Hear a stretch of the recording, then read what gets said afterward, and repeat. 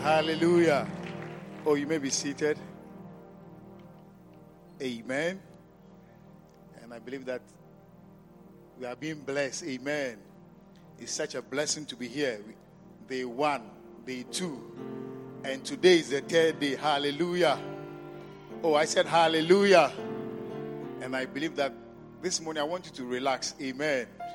And feel at home. Amen. Because I believe that something spiritual, something supernatural, hallelujah, will happen to you.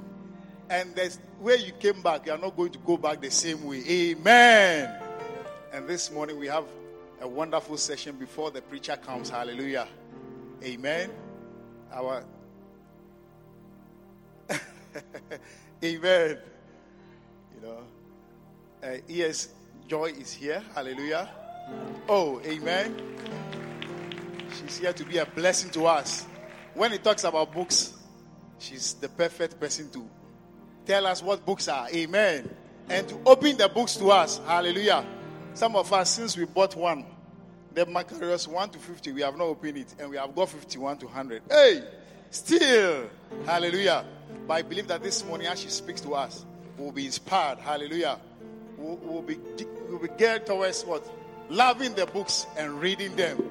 And embracing all that it entails. So this morning with a clap, let's all welcome E.S. Joy to be a blessing to us. Hallelujah. Please take your seat. Amen. I'm not even sure what I'm sharing with you. That anything, yeah, thank you very much. Bishop Samson said I should share anything. So, yeah, as we wait for Bishop Sam to join us. Hallelujah. I believe that we're going to hear something very good today. And I'm just going to take a couple of minutes to talk about books. And my reason for talking about books, quite apart from the fact that I'll be asked to talk about it, is also because from where I sit, I can see a lot of blessing that is not tapped. Are you with me? A lot of blessing that's not tapped. Where there are words of life in the books, but because we like to watch and see and hear, we leave that one. Hello, am I talking to somebody this morning? Yeah. It's like there are so many ways to be blessed. The Lord can choose to pour oil on you. He can choose to give you a word. He can plant someone in your life, but he can also do it via a book. And I just want us to check a couple of scriptures out so that we are sure of our scripture base. So let's go to Joshua chapter 1 and verse 8 as a starter. Do you know that there are more references to books in the Bible than visions and dreams? Yeah, but we believe the visions and dreams more than they are important, they are necessary, but the books also have a very, very firm place. And it's God's idea, amen, not our idea. When we look into Joshua chapter 1, this is a scripture for those of us in UDs and must know. So we quote it without thinking, oh, is it true or it's not true? Or nowadays we don't quote scripture again. So we are used to talking about it. This book of the law shall not depart from out of thy mouth, but thou shalt meditate on it day and night, being careful to do. Hey, you are very quiet. Does it mean that nowadays you cannot quote it, even to quote the scripture? Hey. Please, should we find another microphone? Then we'll come with it, and then we'll just give it to some. But, let's look a little bit at the background of what was going to happen. This was when Moses had passed. Joshua had been given the mantle was now on him. And he was going to lead these 6 million or so people to take the land that God had given to them. It seems to me that if you are going to take land, what you need is someone to teach you to fight. Gun, bow and arrow, catapult, whatever it was that was used that time, any weapon that will help you, that's what you need. And yet, rather than give him a weapon, God tells him, after telling him, be strong, be sober, be courageous, be whatever, I'm with you. Then he says that this book, I'm giving you a book. In this book of the law, if you will sit by it, and if you meditate on it, and do what it says, you'll be successful. And you have good success. The word has not changed. It has not changed. If your church is not the size that God has placed on your heart that it should be, it's likely that there's a book you should have read that you have not read. Or you have not read it with a certain mind. You know how you can read a book cover to cover, but when they ask you what was in the book, you're like, that's why he says that it shall, look at the words. It says that it should not depart from out of thy sight. In other words, you should be on it, the same book. We are children of the writer of the mega church. Some of us. And others who, there are people who are not UD, but they are even closer than we are. And if we took those words and meditated on them, I think we'll see something different. Amen. You're not happy with me already? Oh, let's not start like that.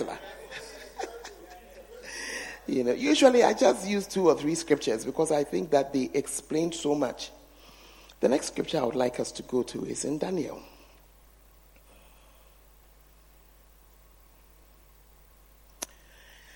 Daniel chapter 9. One of the things we know about Daniel was that he was a prophet. He was a prayer warrior. He was somebody who prayed a lot. And he was a very remarkable man. And it came to a time when he could see that his people were still under bondage and he wanted to free them. He wanted to intercede for them. It seems to me that if I'm praying for people who are captives, we will start to bind. After all, Matthew 18:18, whatsoever you bind on earth, bound in heaven. Whatever you loose on earth, loosed in heaven. And so we'll start. Power.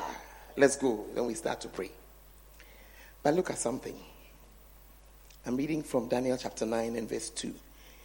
In the first year of his reign, I, Daniel, understood by books the number of years wherewith the word of the Lord came to Jeremiah the prophet, that he would accomplish 70 years in the desolations. And I set my face unto the Lord God to seek by prayer and supplications with fasting and sackcloth and ashes. And I prayed unto the Lord my God and made my confession and said, O Lord, the great and dreadful God, keeping the covenant and mercy to them that love him and to them that keep his commandments. We have sinned and have committed iniquity and have done wickedly and have rebelled even by departing from thy precepts and their judgments. What am I trying to say with this scripture? I'm trying to say that here is an intercessor ready to intercede for an area. And if we are to go by what we do in the charismatic world, intercession, we are blowing tongues. And we'll be on it. Hello? We'll be on it till. But here is this man saying that before he began to intercede, he read a book.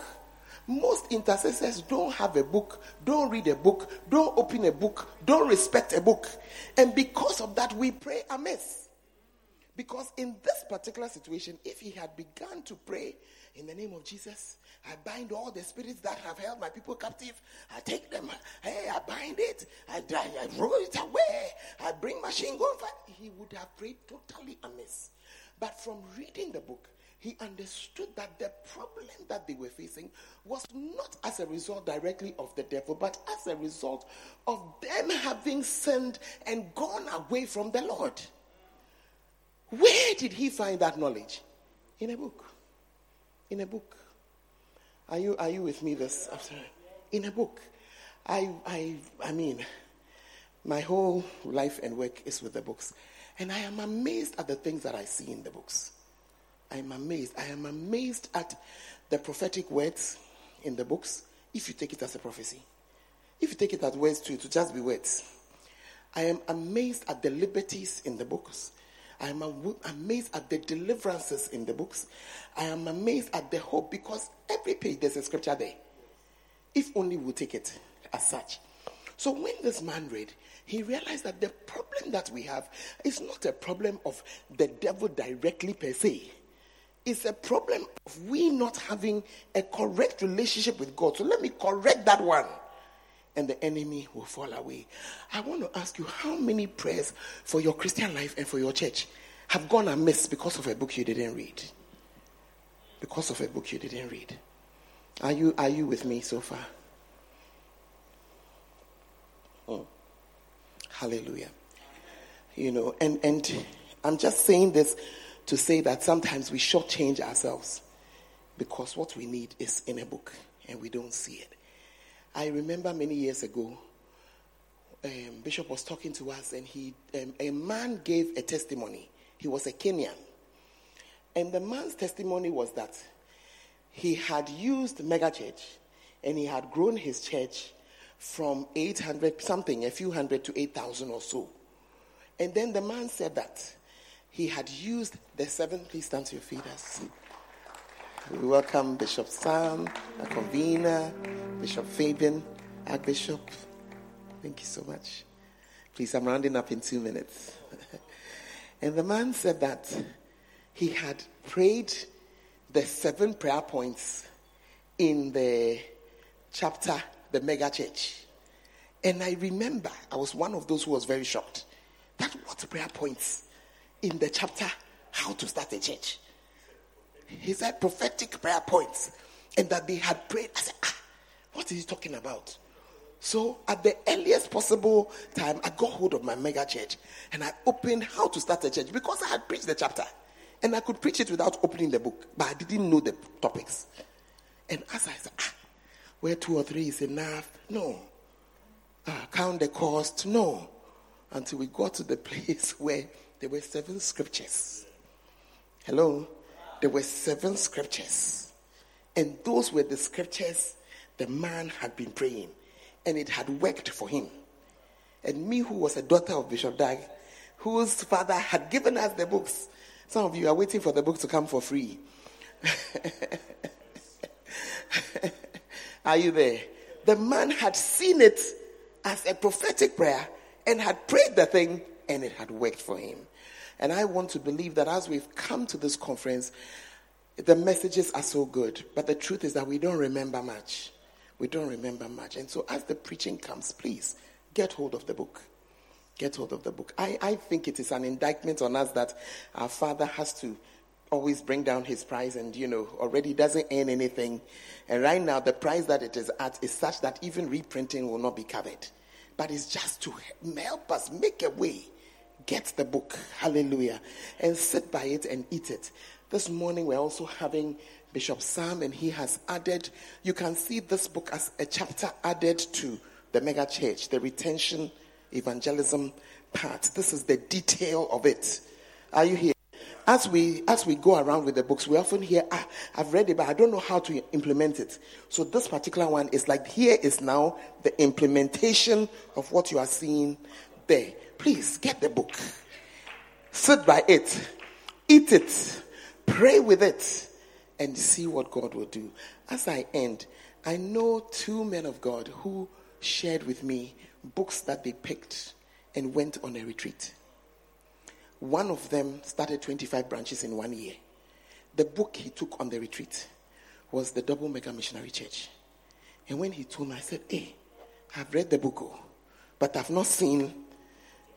At that time, he had 25 branches. After, when he came out of that retreat and came to teach and to share, right now, as he speaks, he has about 52 or so branches all over. The second one was a man I met in Malawi, and the man said to me, I didn't know what to do. I knew I was called. I was ready, but I didn't know what to do. He had left what he was doing, and he was ready to do what God would ask him to do. He said, I didn't know what to do. And then he was passing by, and he got a copy of Church Growth and Church Planting. And he said he went on a retreat with those books. When he came down, I am a witness. I went to his churches in all over Malawi. He has every region, several branches, from the same books that you and I have.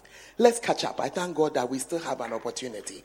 Let's catch up and let's make it good. Put your hands together. Let us welcome our Bishop. Hallelujah. Oh, your clapping is not. God bless you. You may be seated.